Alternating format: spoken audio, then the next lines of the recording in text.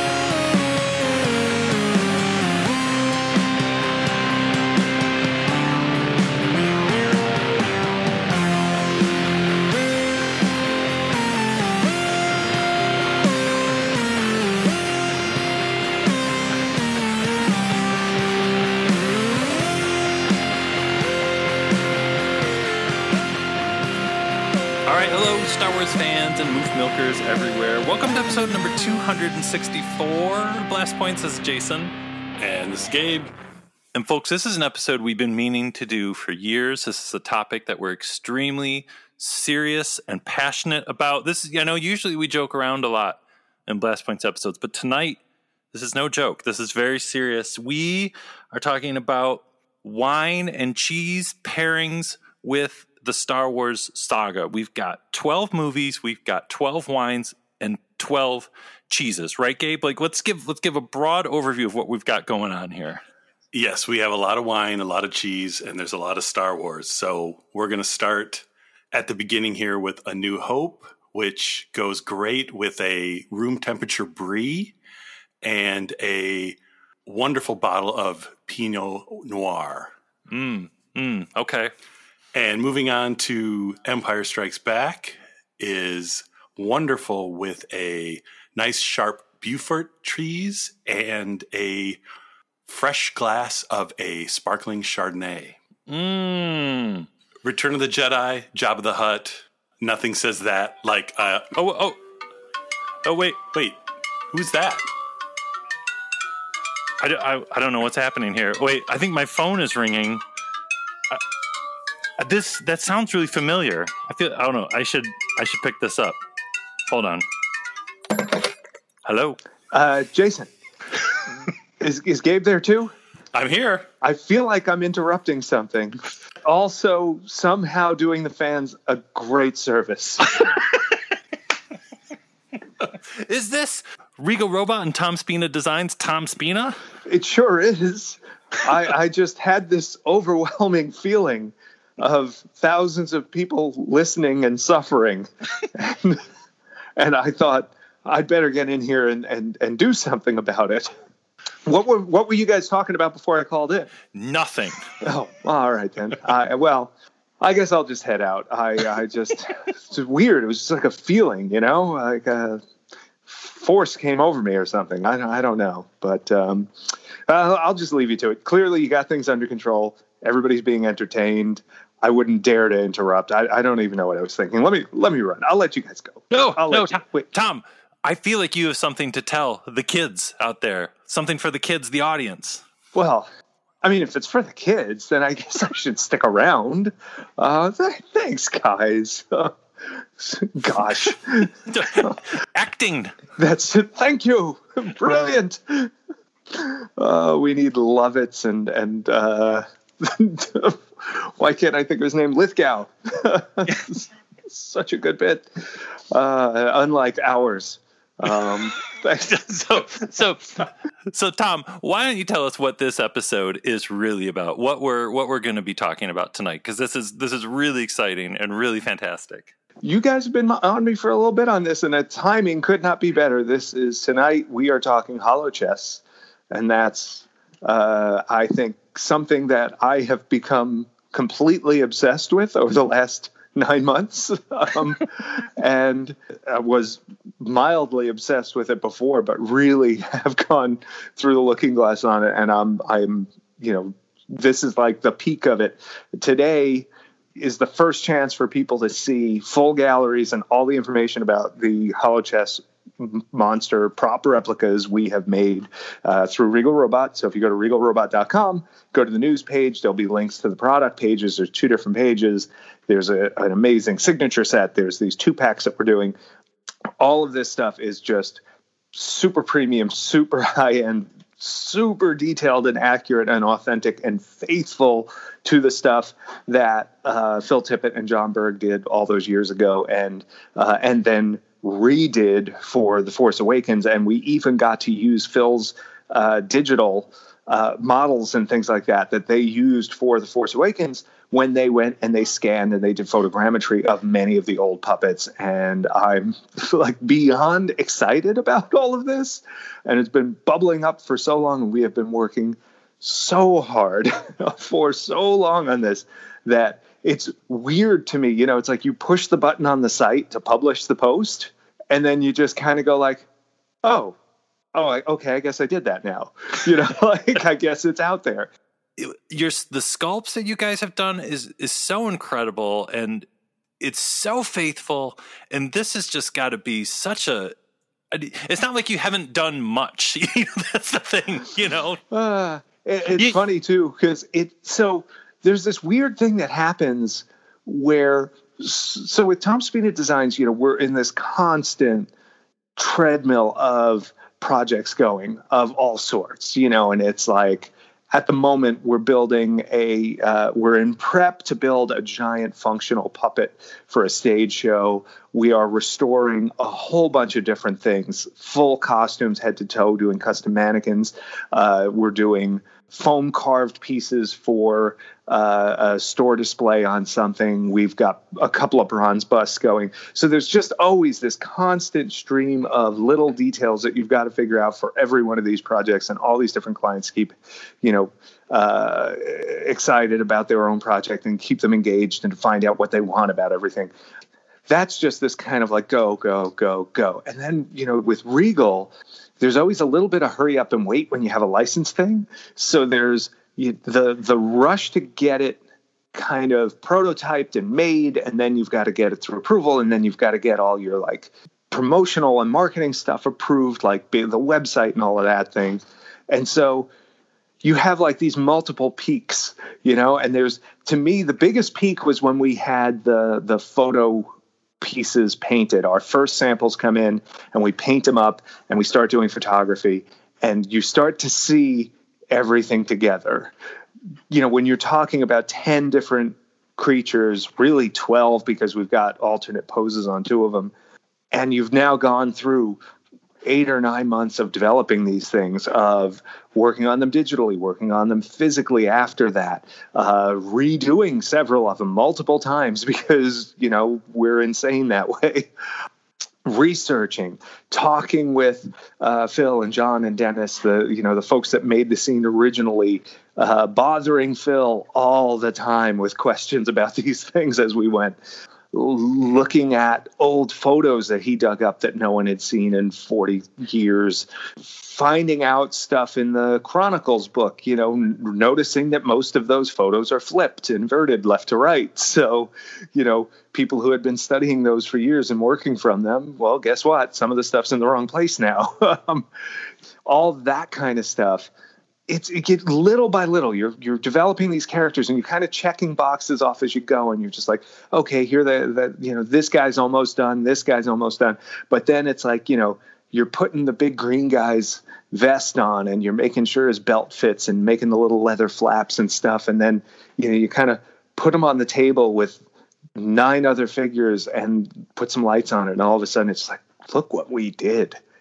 We did that. And you just kind of you all look at each other, It's a pretty cool feeling. But then now it's like, okay, we're putting that out there. And so most of my day today was kind of a mix of prepping the stuff to go out there for this, but then also putting stuff in place for another release that's, coming in a couple of months, 2 different things, actually. One, a character sculpt, and one prop replica. Lots going on. Sometimes I wonder, am I going to have the energy to talk to Jason and Gabe? I feel like I gotta bring it if I'm doing blast points. You can't, this is not, you don't phone this in. I mean, well, technically, okay, I do phone it in, but I mean, I gotta come at you with something here. And it's like, man, we have a lot happening, and it's like this constant brain juggle, but it feels cool. Was this something, once you actually got into it, that you maybe had second thoughts about trying to attempt something with 10 characters as opposed to just 1? Because that's kind of a big leap from a single maquette to 10. And that's a good way to put it, because they really are like individual maquettes, each of them. And they each have, all these different things. And I was at Phil's studio, Tippett Studio, in, I'll say this is, it was when they were shooting Solo. So they were doing the stop motion for Solo. They were gearing up to shoot that a couple of days after I was leaving, I think. And they were prepping the puppets for that. They were going in and doing some little repairs and things like that. I was there doing a restoration on an old prop. And it was me and Pat from the studio, Patrick Louie, and we were there for a few days working on this prop restoration. And they're like, oh, we'll set you up in this little area over here, the workshop. And, it was this big table, and on the other side of the table is Katie and I think Kevin, who were working on prepping the stop motion figures for the Solo shoot. I'm sitting there going looking at what I'm doing, but peering over the table, hey, that's that big green guy from the chess game, isn't it? And thankfully they were super cool and excited about what they were doing as well, and were willing to share. And really, especially seeing the green guy in person the first time, the Mantellian Savrip, as in Ord Mantell. Who knew? So they just called him Mr. Big around there, which I think works great. So that's what we always called him, Mr. Big, and the yellow guy Hunk, which I just love for him, because he's just like this blobby, he's a hunk.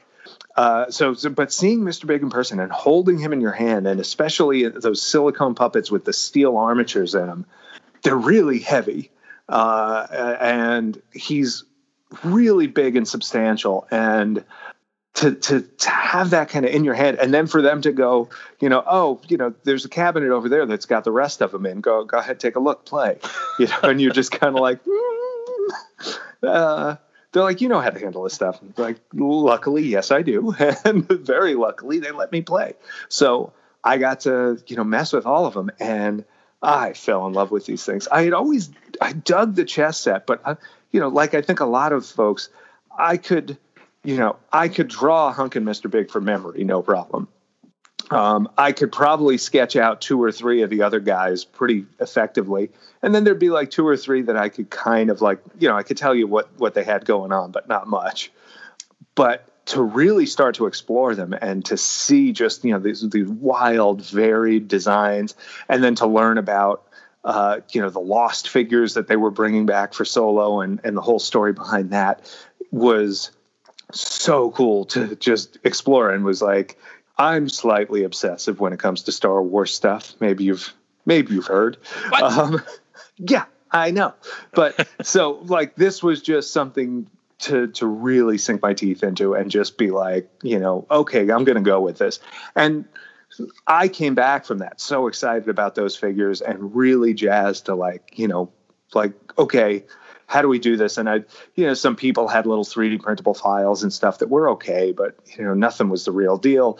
X Plus came out with a couple of figures that luckily were scaled to the props. They were that big size, which is to me the important thing. I want it to be a replica of the prop.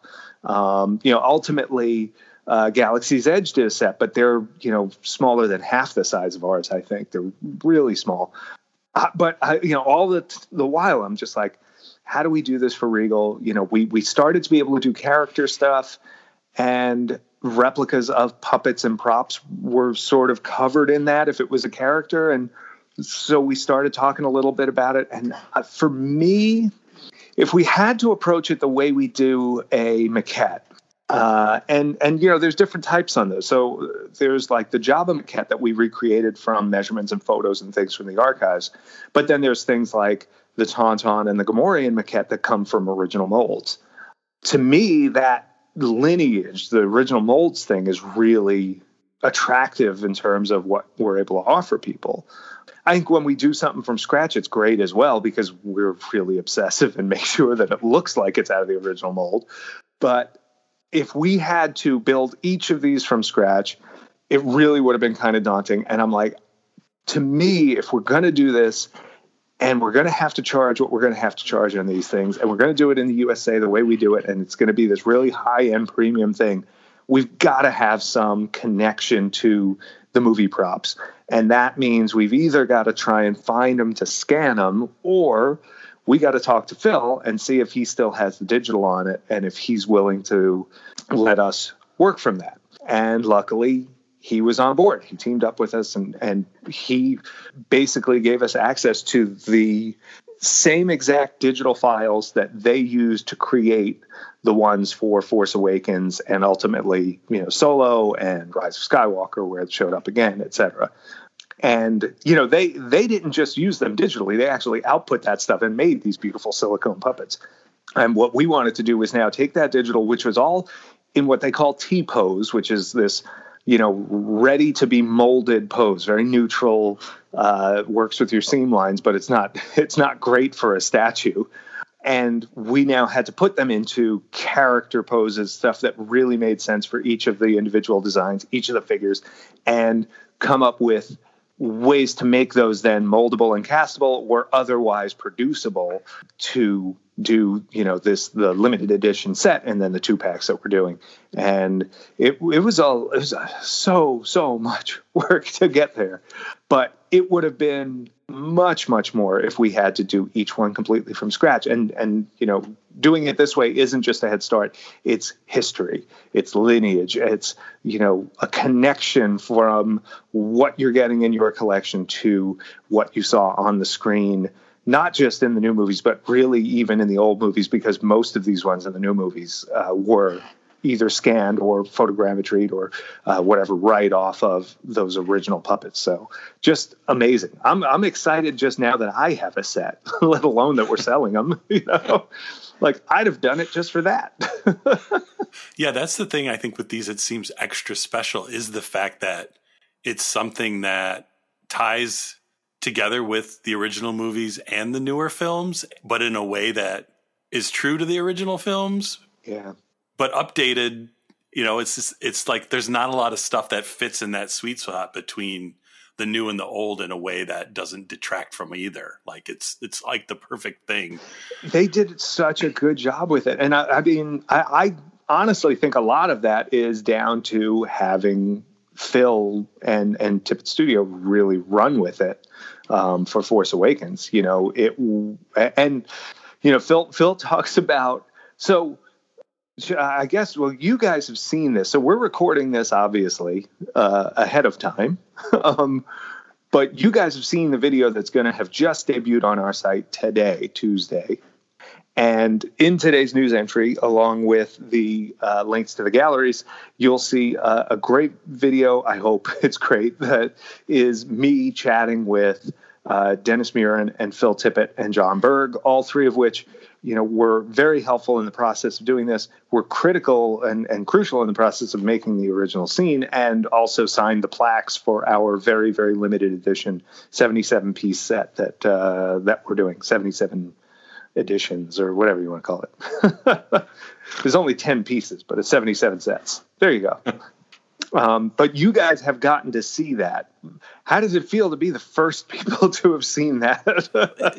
It's so good because we love every one of those guys. We're huge Phil Tippett fans, and the Phil Tippett content is priceless, and Dennis Muren is wonderful as always, and John Berg seems like the absolute sweetest man in the world. And we're just suckers for anything getting some of the old ILM guys together and just telling stories. It's like our catnip. We just go off into a very, very comfy, warm place curl up onto your back and tail twitches. Yeah. I'm so right there with you. I could have talked to them for days. I could have just kept going. The way I think of those three in particular, and I'm very lucky to have gotten to know each of them a little bit.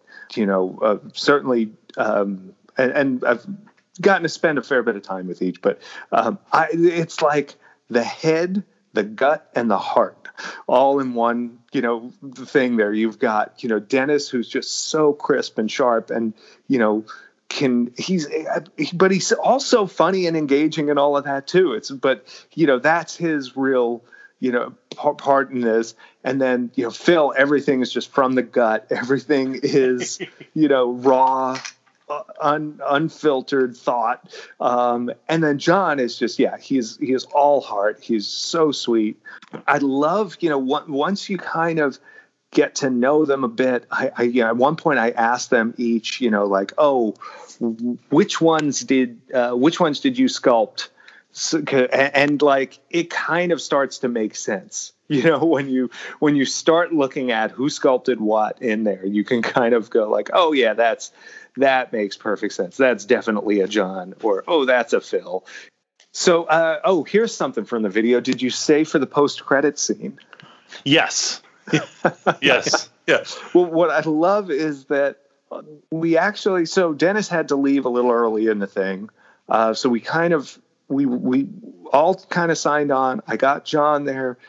Dennis and I kind of ran through a couple of questions while we had him, because he kind of had a little bit of a heart out. We're kind of waiting on Phil. Phil kind of comes in, and Dennis is on video. John is only on the phone.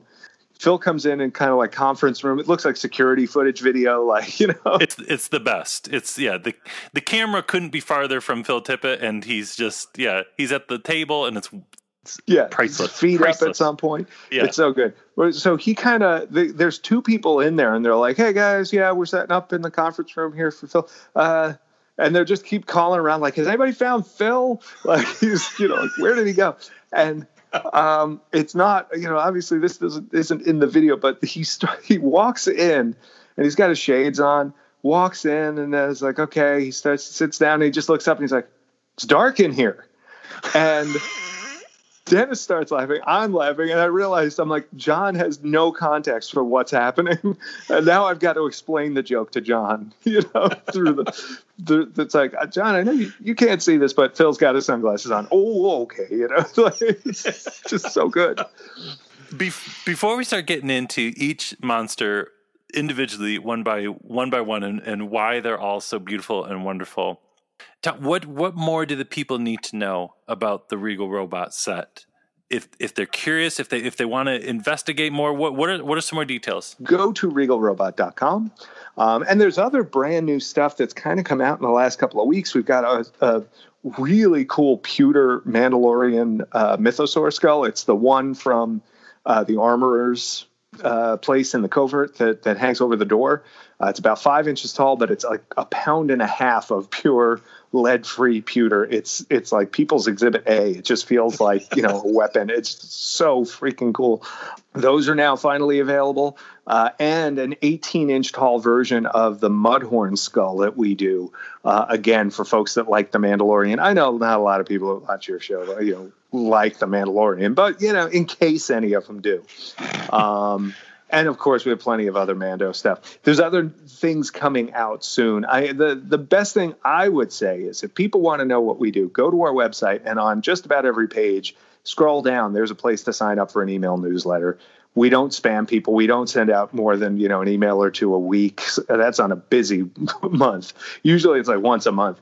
But when new stuff comes out, that's where you're going to hear about it. Or go look us up on social and find us at Regal Robot. You can always follow along, or even at Tom Spina Designs where cool stuff's happening. Yeah, so those sets, this is 1 week away from those going up for sale. We have just revealed today the first look at them, really, at the full set in, the high resolution photos and all of that and all of the information. So there is a limited edition, hyper limited edition, 77 sets of these 10-figure packs, 10-figure sets. And that is the signature edition. And it comes with a big 7-inch wide metal plaque that John, Phil, and Dennis all signed as part of the people that brought this scene to life initially. And it is 10 figures, recreations of all 8 of the original monsters and the 2 lost monsters that were in there to begin with, but then got cut out of A New Hope and were brought back for Solo. And they're all in their sort of like individual poses. And then separate from that, because we know that's going to sell out pretty quick, there's another option for folks. And what we're doing is a timed edition for these 2-packs. And that's your chance to get 2 packs of the original 8. The 2-pack for the main 2 guys is actually what we were calling the Body Slam set.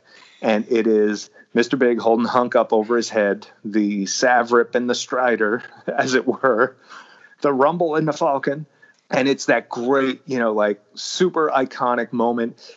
It's such a cool pose. Tony Cipriano did the digital on that and took, Phil's original digital from the Force Awakens ones and translated it into this really lively pose that just feels so true to that moment from the film. Then, in addition to the Body Slam set, there's 3 other sets of the sort of onlookers from A New Hope. And those are each in 2 packs, and we tried to kind of like group together.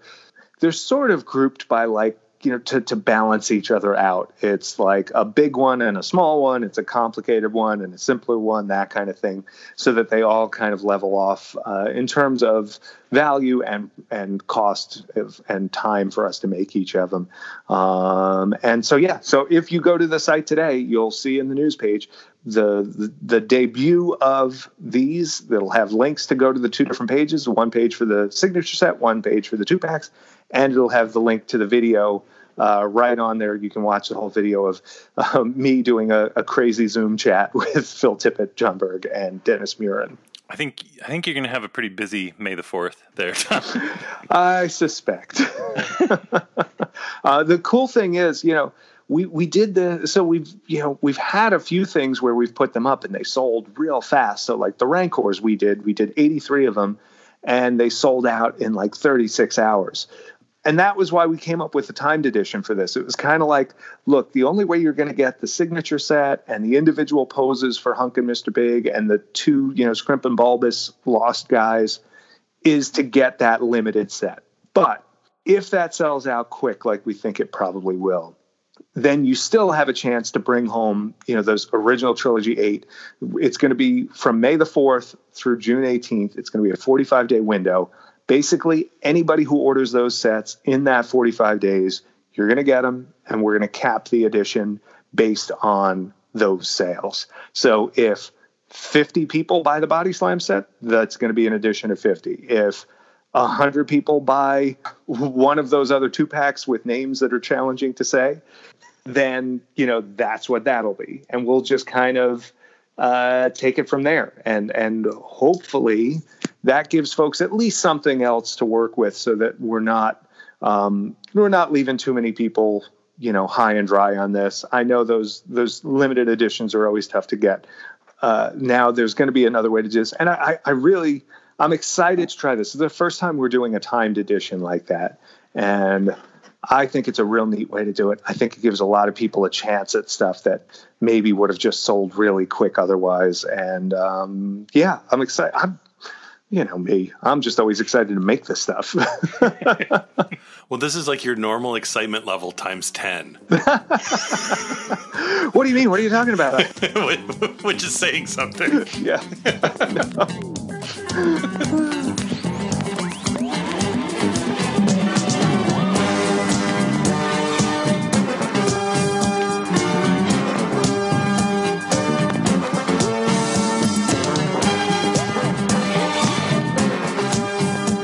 When you're doing stop motion work, you really want to, as much as possible, be cut off from like any distractions, because you're just trying to remember momentums and moving like 20 things at the same time, and this is going forward, this going back.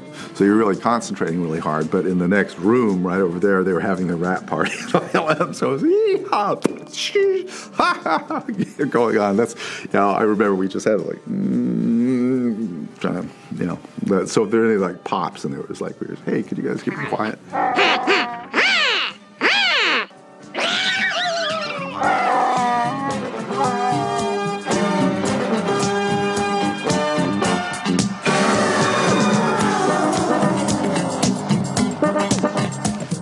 I'm wondering what you think about this, Tom. The holochess table, it's been this iconic moment of it keeps coming up. Like, it's like we said, it was in Force Awakens, it was in the Rise of Skywalker, it was in Solo, it was in Rogue One, which I forgot, but it's not a hologram, it's actually like creatures, and it was in Clone Wars, and it was in Rebels, and yeah. Why, in your opinion, what's the reason that, 40 plus years later, the holochess is still so fascinating and appealing? And we, whenever it comes up in this new stuff, it's always like, oh yeah, I love that so much. Look at that. It's so distinctly Star Wars. It's almost like a cantina sequence, How many movies have done that since then? How many Star Wars movies have gone back to some bar full of monsters, right off the bat with Return of the Jedi, and then, straight on through.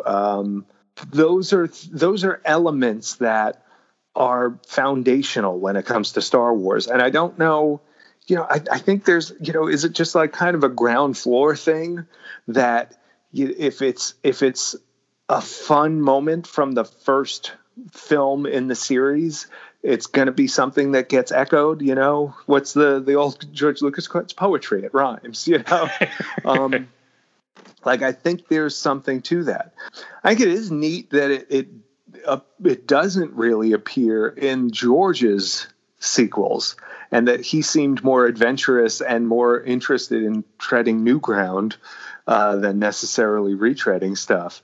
Not that I'm complaining, because I think it's really, I think there's a lot of room for a bit of both, but I think it's just that. And then in terms of, just how and why it endures in general, beyond the fact that it was part of that first film, I think a lot of that is down to the characters and the animation, and just the work that Phil and John did dreaming these guys up and animating them, and the idea that George had that, the one guy hops out and the other guy picks him up and throws him on the ground. Like, that genesis of, you could apply this to anything. You could apply this to Star Wars as a whole. It's like, why does this still resonate? Why does this still, is this so strong out there in the world, in the universe?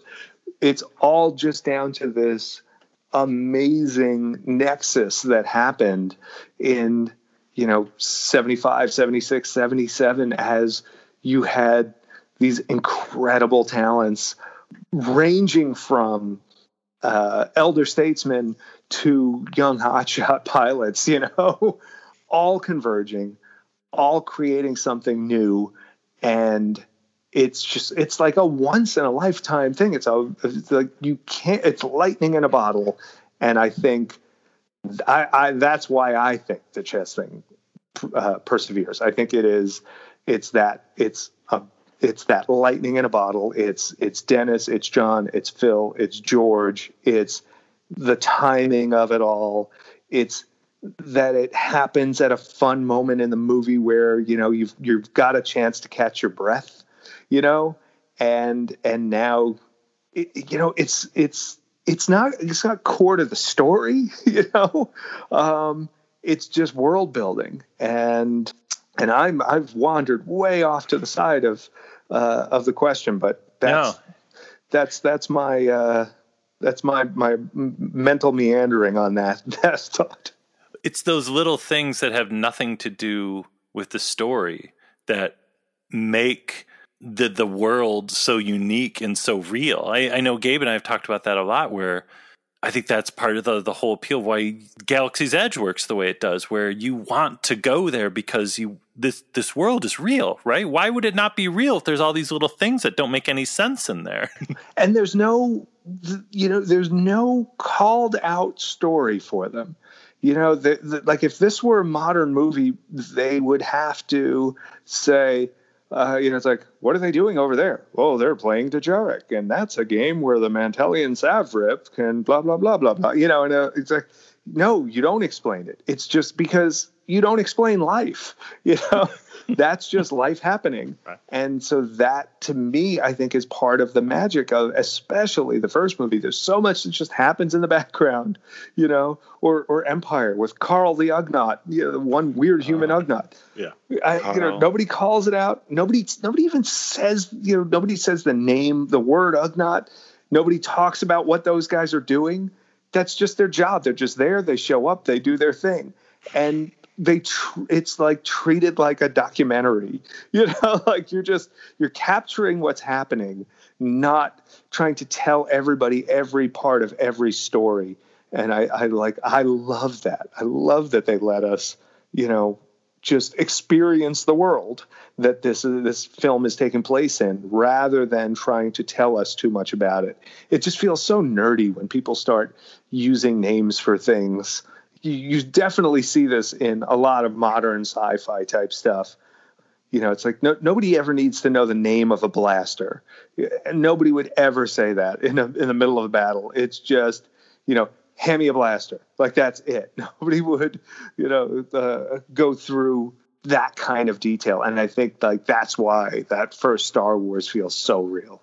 I think for the longest time, I thought the chess scene was a real thing too. Like, of all the fantastical stuff in the original movie, that scene, for whatever reason, maybe because it's so brief and just kind of happens matter-of-factly, I thought they really had hologram chess, like, when I was a kid. Like, it didn't seem like a special effect. Like, right. Plausible. It's very plausible. Yeah. Cause I think it's the mixture of the stop motion and the way it's blended into the scene. It's like, oh yeah, it's just a hologram machine. They have those. Right. Well, and oh man, I mean, I don't want to. I want to encourage folks to go check out the video with Phil and John and Dennis talking about the scene. But there's some stuff. I thought I was such hot shit. I was like, okay, I'm going to ask Dennis. In the pre-digital age, how complicated was blending those shots in and lining it all up? Because in my head, I'm like, this is going to be, that's tough. Let me hear the story behind this. Dennis's answer surprised me. It's classic Dennis Muren. Yeah. Yeah. One of the best parts of the video. Yeah. There were a few of those. So the original footage goes on for a very long time. And so Dennis had to bail at one point, and then me and John and Phil talked for a long time. And even Dennis got in on, before he left, there's a ton in there about Phil Kellison and Cascade, which was this sort of commercial effects house that they all met at and worked at. Phil being a mentor to them. And there's some great stuff where John's talking about just kind of, in that very heartfelt John way, talking about how proud he is that Phil is at now. Phil Tippett is now doing what Phil Kellison did for them when they were kids, and is, bringing the new artists in and giving them all this inspiration and education and imparting to them the knowledge that they've built up over these years and how much that means to him. And I, man, it's just so cool to hear this stuff. And there's some stuff in there about the chess set, because Phil had younger guys that worked for him doing the animation on the new movie stuff. And Phil just kind of directed on that. But he talks about, and he says it's preposterous, but I think it's anything but. He literally says, like, it's probably preposterous. And I'm like, no, it's not, in my mind. I'm like, this is so spot on. But he's like, it's like the old gunslingers, handing the guns off to the new hotshot guys. It's so true, and the way he tells it is so Phil. And I think that aspect of it is really cool. At some point, I really probably do have to put together like the 90-minute podcast version of that talk with just all that other stuff in there, because hearing their history together, the three of them, and just the way they interact and stuff, it's so great. Like I said, for days, I could just sit and listen to those guys. Well, it is really cool with the conversation that you were able to get all three of them at the same time for the most part, because it's very different hearing, the story from one person's perspective at one time and another person's perspective at the other time. But getting to hear their interactions and back and forth kind of as they're remembering it just makes it even that much more special. Yeah, thanks. And I think that was the goal there, was like, okay, they can kind of spur each other on a little bit. And they also, these are three guys that have a friendship forged in fire.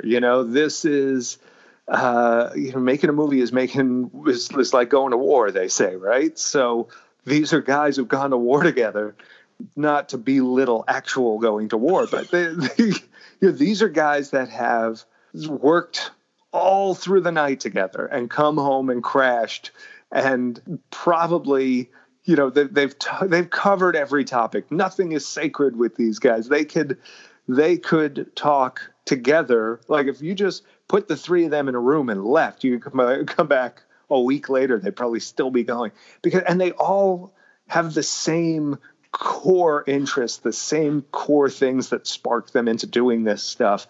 The same people inspired them. There's tons of stuff we talked about with just Ray Harryhausen, of course, and Obi and King Kong and Mighty Joe Young and all the great Sinbad stuff, the Cyclops, the Dragon, etc. I mean, even Dennis had a little, this is not in there, but he had this little sculpture he made of the Emir wrestling with the beast from 20,000 Fathoms.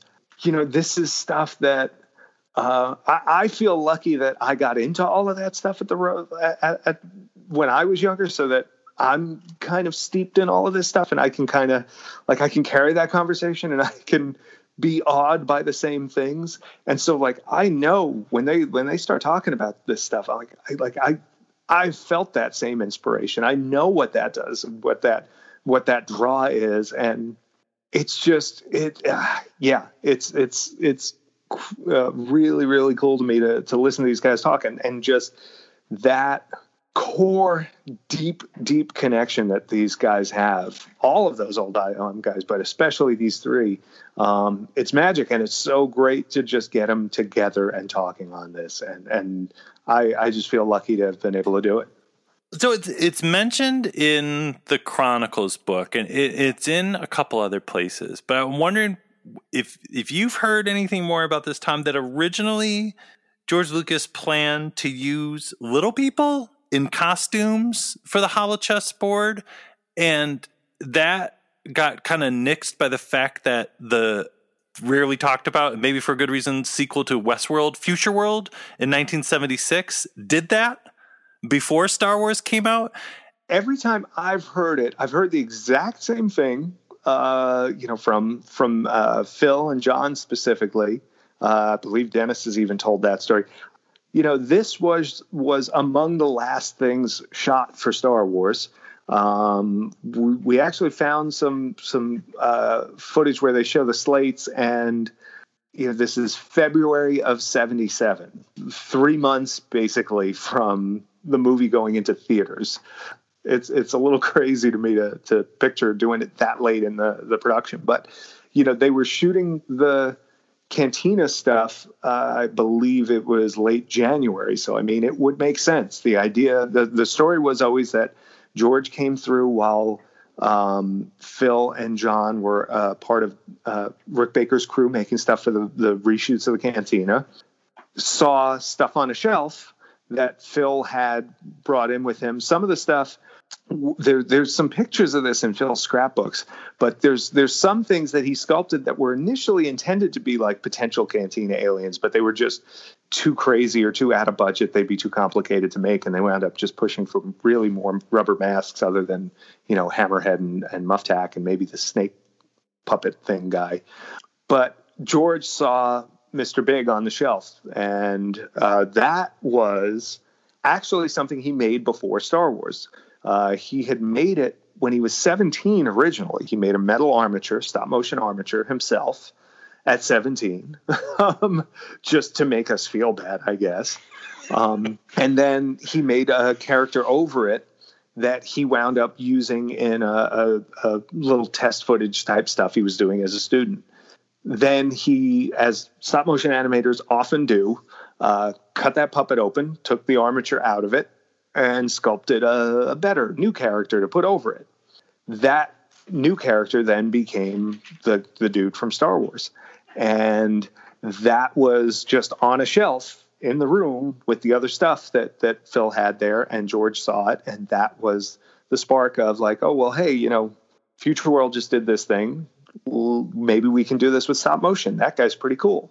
That was the spark of it. So George hired John and Phil to do that, and Dennis apparently had a hand in that too. Apparently, I guess Dennis pointed George in the direction of stop motion for that, and specifically John and Phil. And I guess that's I'd have to ask them more specifically, like what that path was. Was it Dennis sent George to check with these guys on the next Cantina review, and then he saw that, or if it was something more specific. But John and Phil both credit Dennis with really making that happen.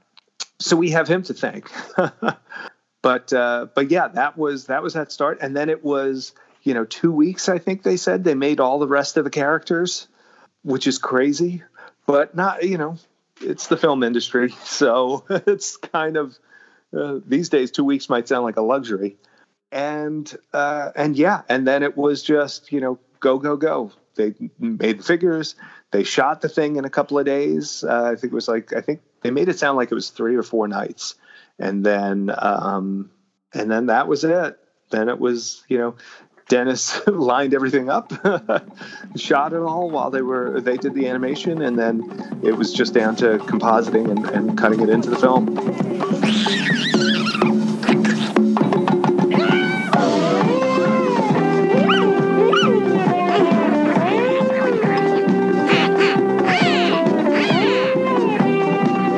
That's a good introduction. I think we should start going monster by monster. Let's give a quick, let's run down these guys and talk about why they're so awesome. And I'm going to go, let's go in Chronicles book order.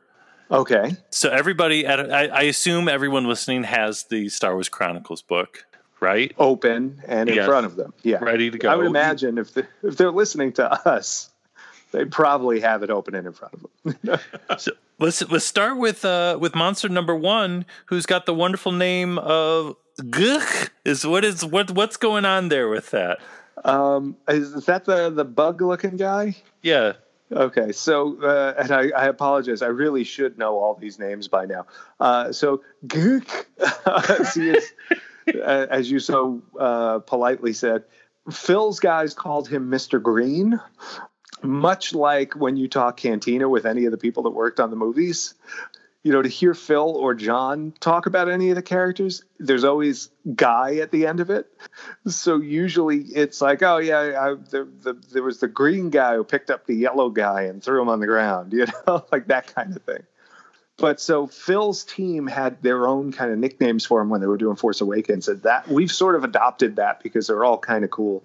So Mr. Green, as he was called, kind of bug-looking guy, that was one of the ones that is missing. So right now the whereabouts are known on 8 of the 10 characters that were in the movie, or rather 8 of the 10 that were made with the 2, obviously the 2 lost quote unquote characters.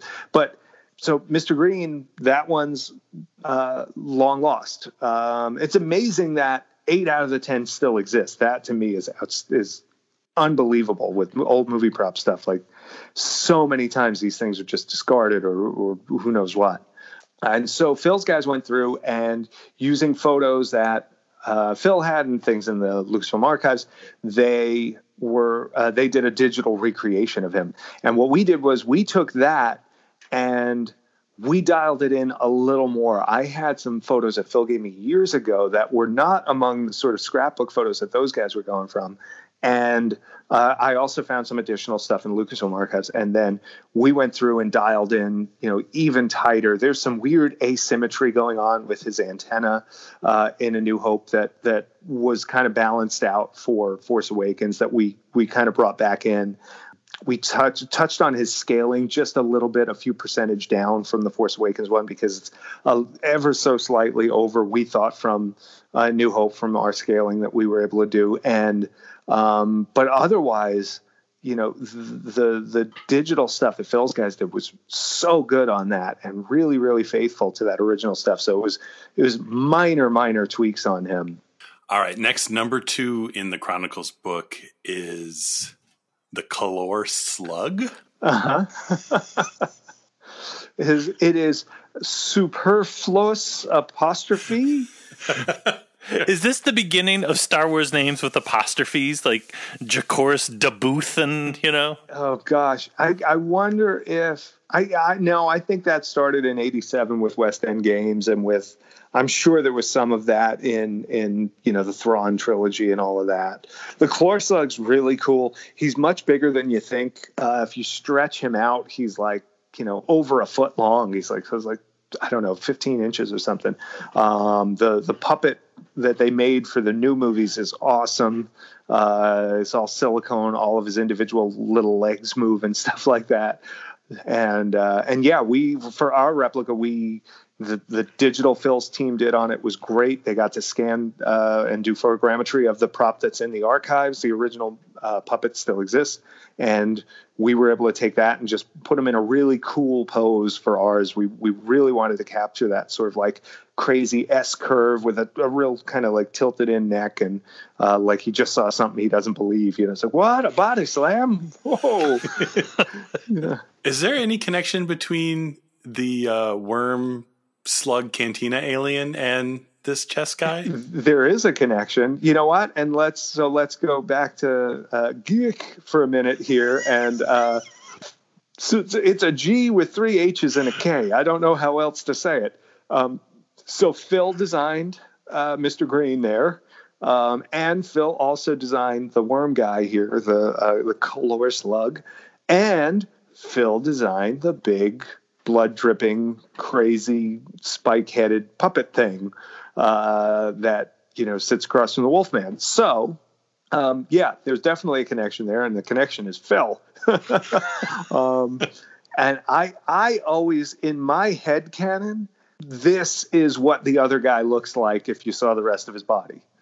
And this is a representation of him. I know in actual canon it's not, but I always thought, even as a kid, I was like, that's okay. So that must be what the rest of him looks like, because that's clearly the same guy, So our next beautiful monster, the Kintan Strider, a.k.a. Hunk.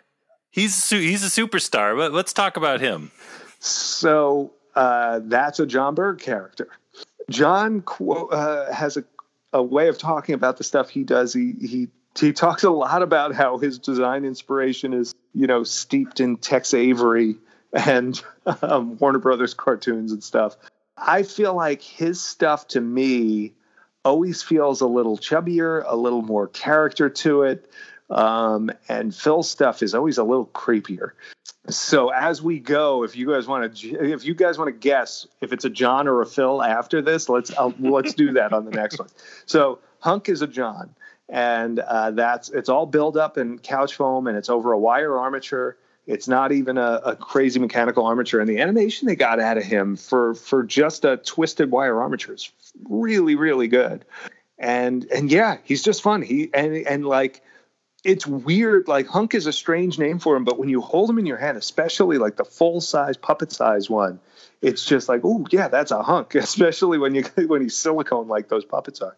Ours, he's going to be resin, and he'll also be a Hunk. He'll be a handful. And he's one of two that comes with a weapon, which is kind of neat. I always like that variation. Some of these are just creatures. Some of them are beastly. Some of them have weapons. Some of them wear clothes. Like, it's really random. But so, yeah, Hunk's got his big hammer. His hammer differs from Force Awakens to A New Hope. And our set includes the A New Hope style hammer, because we tried to, everything that we did on ours, we tried to rack back to the A New Hope look wherever we could. That was our default for everything. All right, next in the list of monsters is number 4, another very smooth name, Nagok. Oh, right. Nagok, is the N silent? I don't know. So he went by the name Star, at least for Phil's guys, the modern behind the scenes. What's interesting is if you take his appendages and splay them all out, his legs, his tail, and his arms, you get kind of a starfish sort of look. So that's how they would have had to have done him to mold him. So that was my guess as to where that name comes from. So he's a tricky one. Yeah. Who would you guess made him? He's got claws and pointy things. So I'm going to say Phil Tippett. My first reaction was Phil, but he does have like a smooth body. So I'm going to say John. Gabe is correct. He is a John. Wow. And what's interesting is there's shots of him very, very close to filming, like on the table, where he looks like he's got a smoother, darker brown kind of coloration all over. And it might be one of those ones where, and I'll have to ask John about this specifically, but just going from the photos, it looks like he was laid out on the table with everybody, and they were just kind of like, hey, he's not catching the light enough. And they threw a dry brush over top of that kind of beigey color. And there's sort of another color that goes on over that, just to kind of give him a little bit more presence. He's crazy though. Like, there's tons of little teeth on his hands. He's got oozing like green goo coming off of him everywhere. The original puppet for him still exists and was laser scanned by Peter Jackson for Phil for when they did theirs. And so we had that recreation made off of that scan. And what's cool is we had really good photos of it as well, which was outstanding. And it's really neat to go back and look at the scan and to be able to see like stuff that was captured that was maybe either deterioration of the foam or just a weird, kind of posing kind of thing versus actual details and going through and just dialing in some of that. And with us, here's a neat thing. In the A New Hope era, his tail curves under. And in the Force Awakens and beyond, his tail is always flapped out like a kind of like a whale tail or like a mermaid tail almost. But in the first movie, his tail curls under and he kind of sits on it. Yeah, I'm looking at the picture in the Chronicles book, and his tail is under. Yep. So that's how you can always pick out if that's a modern picture or an old one. Well, our next monster is the beautiful, the Hugix. It's like a little demon dog with like 2 legs on each side with like 2 feet coming off each of the legs, right? All right. John or Phil? I'm in a Phil Tippett kind of mood, so I'm saying Phil because he's got, again, sharp teeth and he's got a spiky tail. I'm I'm gonna go. Yeah, I'm gonna go with Phil on this one too. And that one's John. And so to me, I see the mass of the body, and just some of the overall sort of finish style and stuff feels pretty John. And there is something Tim Burton-ish about his face. There's something a little bit, I don't know. And especially there's certain angles where his face just catches, and it's like, oh man, he could be like wandering around the back of like Nightmare Before Christmas or something. But yeah, so Crouch is what Phil's guys called him. Just another awesome one. He still exists. He's at the Lucasfilm Archives. They were able to do their photogrammetry and stuff like that and get digital scans of it, and to be able to, recreate that digitally. The Tippett recreation on him, the one that their studio did, was essentially perfect. We worked on posing for him and some other stuff and some breakdown to be able to like mold and cast and capture those teeth and things like that. But other than that, that was one that really came to us and pretty much ready to go, other than that he was all splayed out to be molded. Well, next in the list is number 6, Monarch or Monarch. Yeah, I don't know. I don't know. The staff guy, the guy with the staff. Yeah. The staff guy. I keep saying Phil Tippett, and that's just the way it goes. I always just say Phil Tippett, and it's like the equivalent of putting C on your SATs. C. See, that was the problem. I just wrote in for the write-in answer. I would just write in Phil Tippett all the time. That's my go-to Phil. That's my go-to answer for everything. What do you want for dinner? Phil Tippett. That's weird. Whose name is the biggest on the Declaration of Independence? Phil Tippett. I'm saying it's a Phil one, Gabe.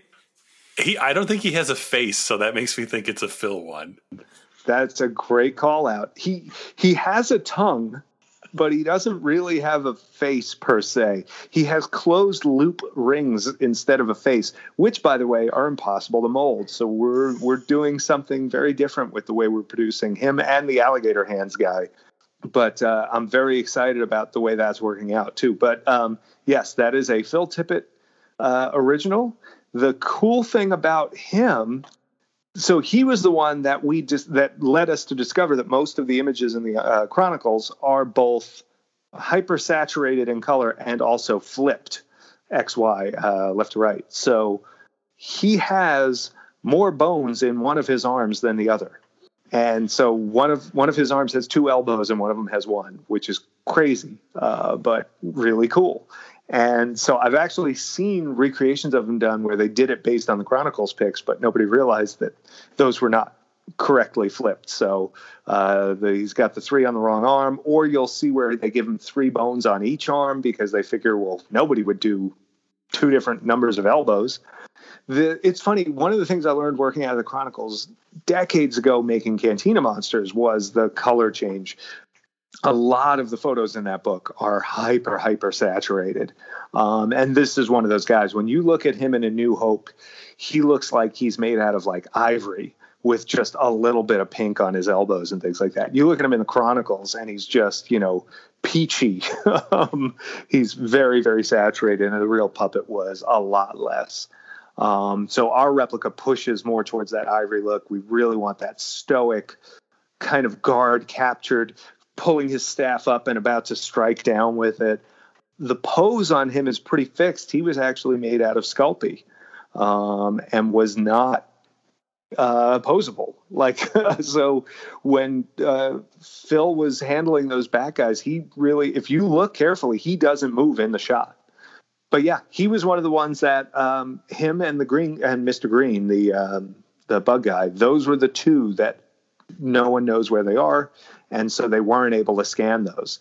And Phil's guys did a really good job with him, and then we went in and we just found a few things, again, going through those old pictures Phil had and finding stuff that he's got some stuff going on his back that isn't there in the Chronicles pictures, but had been before. So the picture in the Chronicles we discovered was taken probably at Cascade in 78.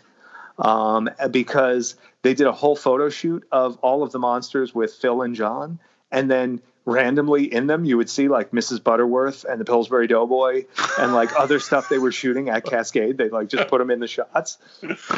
And those pictures were dated 78. So we were able to say like, okay, this is sometime after. And maybe that's why his color's a little more saturated. Maybe they repainted him. Who knows? But he's clearly had a couple of little things break off on his back. There were some changes to his sort of ponytails that we did to be more faithful to the New Hope version. And his heels on the Force Awakens ones were a little different. He's got these weird sort of like dew claw things coming off the backs of his ankles that are real weird. But yeah, very, very pleased with where ours wound up and how really, really true to the New Hope one we were able to get with it. Again, starting with that foundation that Phil's guys did. We're moving on to monster number 7, the beautiful Grimtash, a.k.a. Molitar. Which is what they made us call him. I like Grimtosh better. Sounds like a Dinobot. You know? Grimtosh, sad. You know, like just... okay, Phil or John? I'm saying I'm gonna break the mold here. I'm gonna say this is a John Berg. It's got kind of a cartoonish Looney Tunes kind of look to him. I'll say Phil, just so Phil at least gets a vote. Ding, ding, ding, ding. Oh, Jason, you fool! You're terrible at this. No, it is another Phil. I agree that his head is John Bergish. I actually think there's his eye sockets, those stretched eye sockets to me remind me of the Beetlejuice, you know, where they stretch their faces out. There's something in the shape of those eyes that look like like Gina Davis's face when she stretches her whole face out and does that little like stop motion thing. But yeah, I mean, he's a combination elephant, ant, and like gorilla. I don't know. It's just really crazy and segmented and just cool. There's extra footage of stuff. So it was on one of the DVDs. They have Phil talking about the sequence, and they actually showed some of the footage they shot that didn't even make the film. So there's a shot of the Chlor Slug kind of like popping up into frame and looking around again, like, oh, what's happening? And then there's a shot of the Violet, as they called him during the modern shoots, but Molitar or Grimtosh swiping at the spear guy, which is pretty cool. All right, next up is number 8, and it's one we talked about a little bit, the old Mantelian Savrip himself, Mr. Big. So everybody already knows who made him. He's just awesome, and he's Mr. Big for a reason. He's the biggest one out of the bunch. The purple elephant guy is actually probably a close second. He's scrawnier, but he's pretty substantial.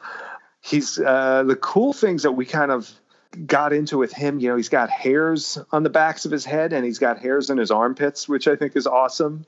The thing that we did differently from the Force Awakens one on him was pure the sculpt that they did on that. I mean, they were able to scan the puppet in the archives on him. So they were really, really faithful to that. We didn't have to do any kind of like tweaking sculpt wise on him. We did swap out. So in the archives, when they wrapped Star Wars, John and Phil gave George a platter with 4 of the monsters on it. It's a really cool little setup that's in the Chronicles, I think, where the snake is kind of curled up on one side and Hunk is being held in the air and Mr. Big is looking down at Crouch and all of that stuff. They were able to get that. They were also able to like pattern the shirt off of the original. They were able to measure the belt and all of that. But for some reason, between Star Wars and 1978, which is where those photos come from in the Chronicles, his shoes, his like sandals or whatever, were swapped out from actual fabric straps to string straps. And so when they went to do the stuff for Force Awakens, they copied the string straps that are in the archives. And when we went back and looked at the movie to go, okay, what color were the strings back in A New Hope? We go like, wait a minute, those aren't strings at all. They're these like frayed fabric straps. So we had to go back and kind of figure out where those all fit and where they went. And we found them in Phil's old scrapbooks. We found great pictures of them. We were able to kind of go like, okay, this one comes out, because they're completely asymmetrical. They come out of different points on the shoe. Like there's no rhyme or reason to it. It's just like, this is cool. Let's just do this. And so we were able to do that. The shirt on him is the coolest thing though. His shirt has this pebbly texture to it. I asked Phil, I'm like, what kind of fabric do you use on that sort of stuff? And he says, what we do is we mold a lizard, and then you would just run latex into it, like brush it in, so you could have like a thin latex skin to use to make your as your fabric, basically. For Force Awakens, he had Katie at the shop, had her take this taxidermy lizard that he had and paint silicone onto it to make a mold of the lizard. And then, that's how they made the shirts for the new movies, is off of this lizard mold. So I asked Phil, I'm like, do you still have the mold? And he goes, I don't think I have the mold, but I have the lizard. Do you want to borrow it? Now, when Phil Tippett asks you if you want to borrow his lizard, you say yes. But luckily, he actually found the mold in the meantime. I think Katie knew where it was. And we wound up sending us that original mold along with a paper pattern they had taken of the shirt. So we had that to work with, which all of this, I mean, this is the stuff that is, kind of even above and beyond when we're talking about this stuff, they could have just said like, figure it out, but here they are digging up molds for us, sending us patterns. I mean, like, could not have been more of a help for us making what we're doing here. And so what we were able to do was actually make a casting out of that silicone lizard mold. We did some paint effects on it to make the details pop. We did a photo of it and turned that into a digital pattern to apply, like an alpha in ZBrush, to add the texture to a digital shirt, because the poses that he was in, we wanted to make sure that all of the shirts in the edition had the right wrinkles and all fit, and everything didn't look like doll clothing. What we did is we basically digitally made a shirt that was wrinkled, and then we were able to print molds by flipping those out and printing negative molds rather than printing parts, and we're able to cast in latex, not latex, in this case neoprene, which holds up better over time, but in rubber, actual shirts. And then from there, we add the leather bits to it, we add the belt to it, etc. But even within the digital world, we're still using the practical elements that Phil used to recreate this stuff, which is just, I love that kind of detail, and to bring that into it. That's really cool. And now you see why it takes 9 months to make these things. And it fits in wonderfully with the 13-month anniversary of our classic Star Wars Feet episode with Mr. Big and his shoes. So we could definitely we'll do a little drop in, a little mini episode about Mr. Big's straps. Well, it also seems like, now thinking about this, that in the world of Dejarik games, the winner gets clothes. It's like, yes, you can tell who the champion is because they're actually dressed. Well, and we can't forget the two Lost figures, Scrimp and Bulbous. The beautiful Scrimp and Bulbous. So, Tom, what can you tell us about Scrimp and his best friend Bulbous? Scrimp is, for starters, Scrimp is the most aptly named out of all of these guys. You just look at him and you're like, yep, that's Scrimp, So Scrimp was made by Phil. Bulbous was John. When you see them side by side, you're like, yep, that makes sense.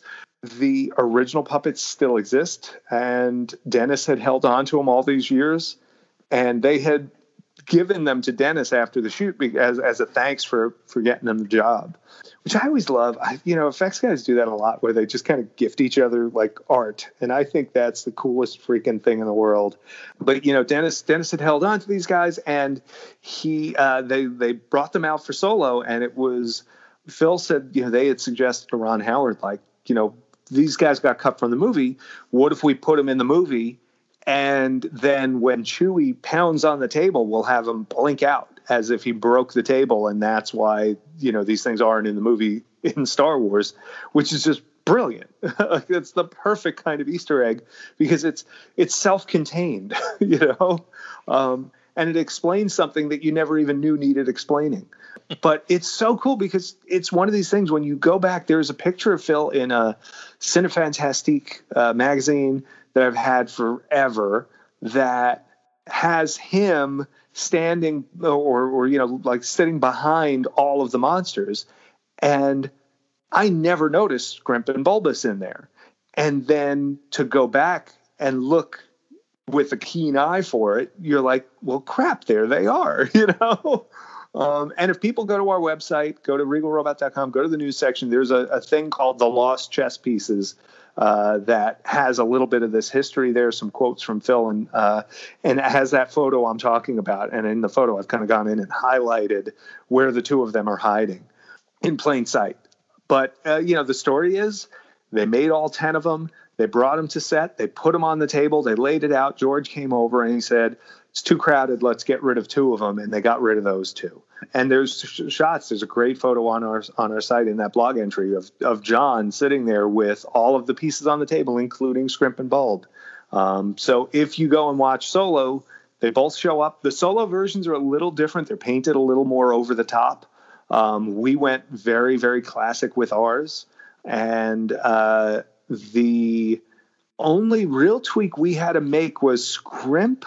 For some reason, when Phil's guys did the one for Solo, they had his feet symmetrical. But Dennis got us a whole bunch of additional photos, and we were able to see he's actually got like a lobster claw for one of his feet. And so we made sure to have that because that's like crazy. So we had to put that into ours. And so ours is very much the 77 version rather than specifically the Solo version. It's incredible. There's another one for Star Wars feet, by the way. So, Tom, I think you're going to have like a Queen's Gambit moment where you're going to be laying in bed, looking up at the ceiling, and you're just going to see the holochess monsters all like fighting each other, and Mr. Big picking up Hunk, and Scrimp and Bulbous are going to look down at you in your bed and wink at you or something. Right. I mean, I'd be lying if I said that hasn't been pretty much every night for the last 9 months. You literally never put this kind of stuff down. When you work in this industry, when you're doing the type of stuff we're doing, you live, eat, breathe, sleep this stuff. And I mean, it really isn't that far off. There's so many nights where I'll like kind of, you wake up at 3:30 and you just kind of go like, what if we print the mold, you know, or whatever, and or some little detail jumps out and you're like, oh shoot, we printed them, but I forgot to set it 2.5% smaller like I was gonna, you come out and you sleepily make a note, and the next morning you just see like minus 2.5 and you're going like, what? But yeah, stacks and stacks of little paper notes and obsession, so much obsession, but this is what we live for. Yeah, you're living the dream, Tom, and we love what you and your team does so much, and we love sharing it with people, and it's you live in the dream, and it brings us so much joy too. Well, and you're not only living the dream, you're manufacturing the dream so other people can join in on the dream, which is even better. Right. That's like borderline Kermit from the Muppet movie, like, that's the kind of dream gets better the more people you share it with, like, that's it though, it is that does make it cool. One of my absolute favorite things in the world is we have tons of people who buy our stuff now who send us photos of like our stuff in their collection, or like, here's the Tauntaun you made me with my dog, like I freaking love that. Like, it's like, that's the kind of stuff that really does make it all worthwhile. I love seeing our things just become a part of people's lives, and that's crazy. It's pretty cool.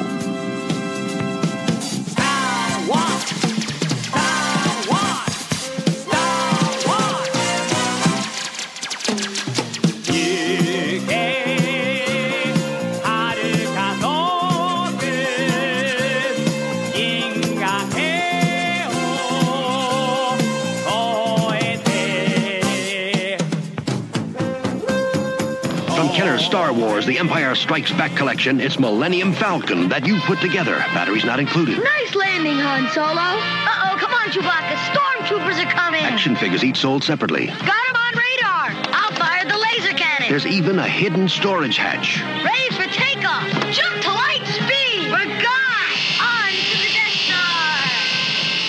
Star. Millennium Falcon from Kenner's Star Wars The Empire Strikes Back collection. Action figures each sold separately.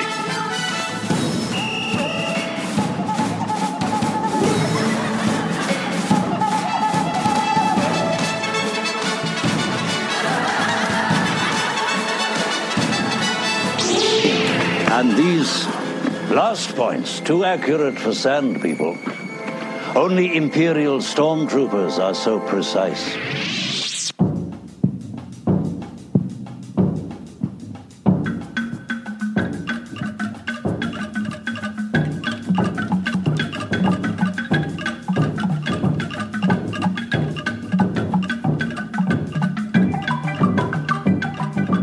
You know the deal with Apple Podcast reviews. When you get done listening to this, go over, leave a nice little review on there if you listen on some sort of Apple something or other, and we will read your review on an upcoming episode. And we love your reviews. And it helps the show in ways we don't understand how it works. And make sure you check out our website, blastpointspodcast.com. And make sure you're following us on Instagram, Twitter, and Facebook. And if you're on Facebook, make sure you're a member of our Super Chill group. And I will second that. The chill group is where it's at. You got to be there. And if you're looking for me, just wait till you hear the Cantina Band theme number 2 playing on Jason's phone, and that's when I'll appear. Or you can look me up on social media at Tom Spina Designs or at Regal Robot. And please go to regalrobot.com and check out the news page for all the latest stuff. Sign up for that email list. Again, we're not going to spam anybody. We're going to send you whenever we make cool things. And that's a great thing to have in your inbox, I think. If you're interested in these chess sets, they're coming out on May the 4th.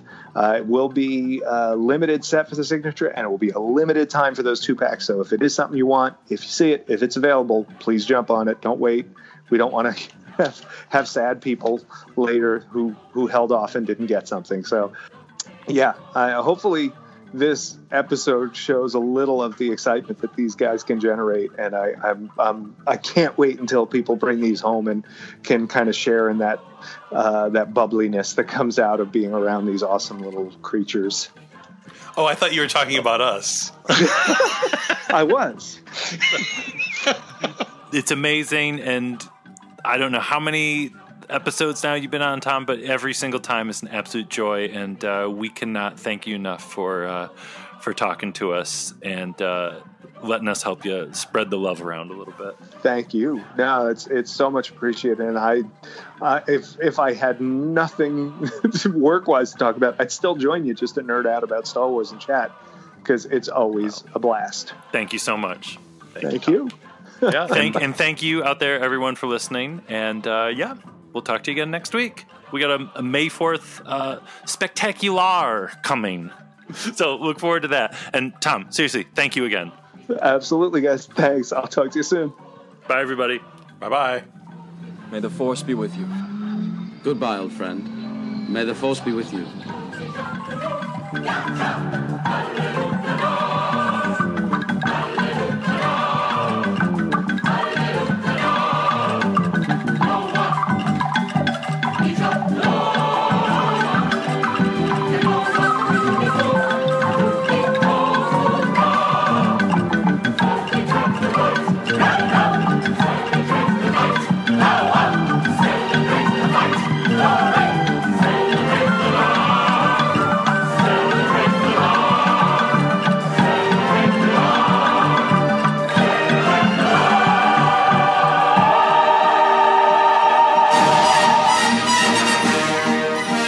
You said you were tired. I still am. You should see me when I'm hopped up. Get the Dr. Peppers. Yeah. That's right. Yeah. I didn't even have one of them today. Whoa!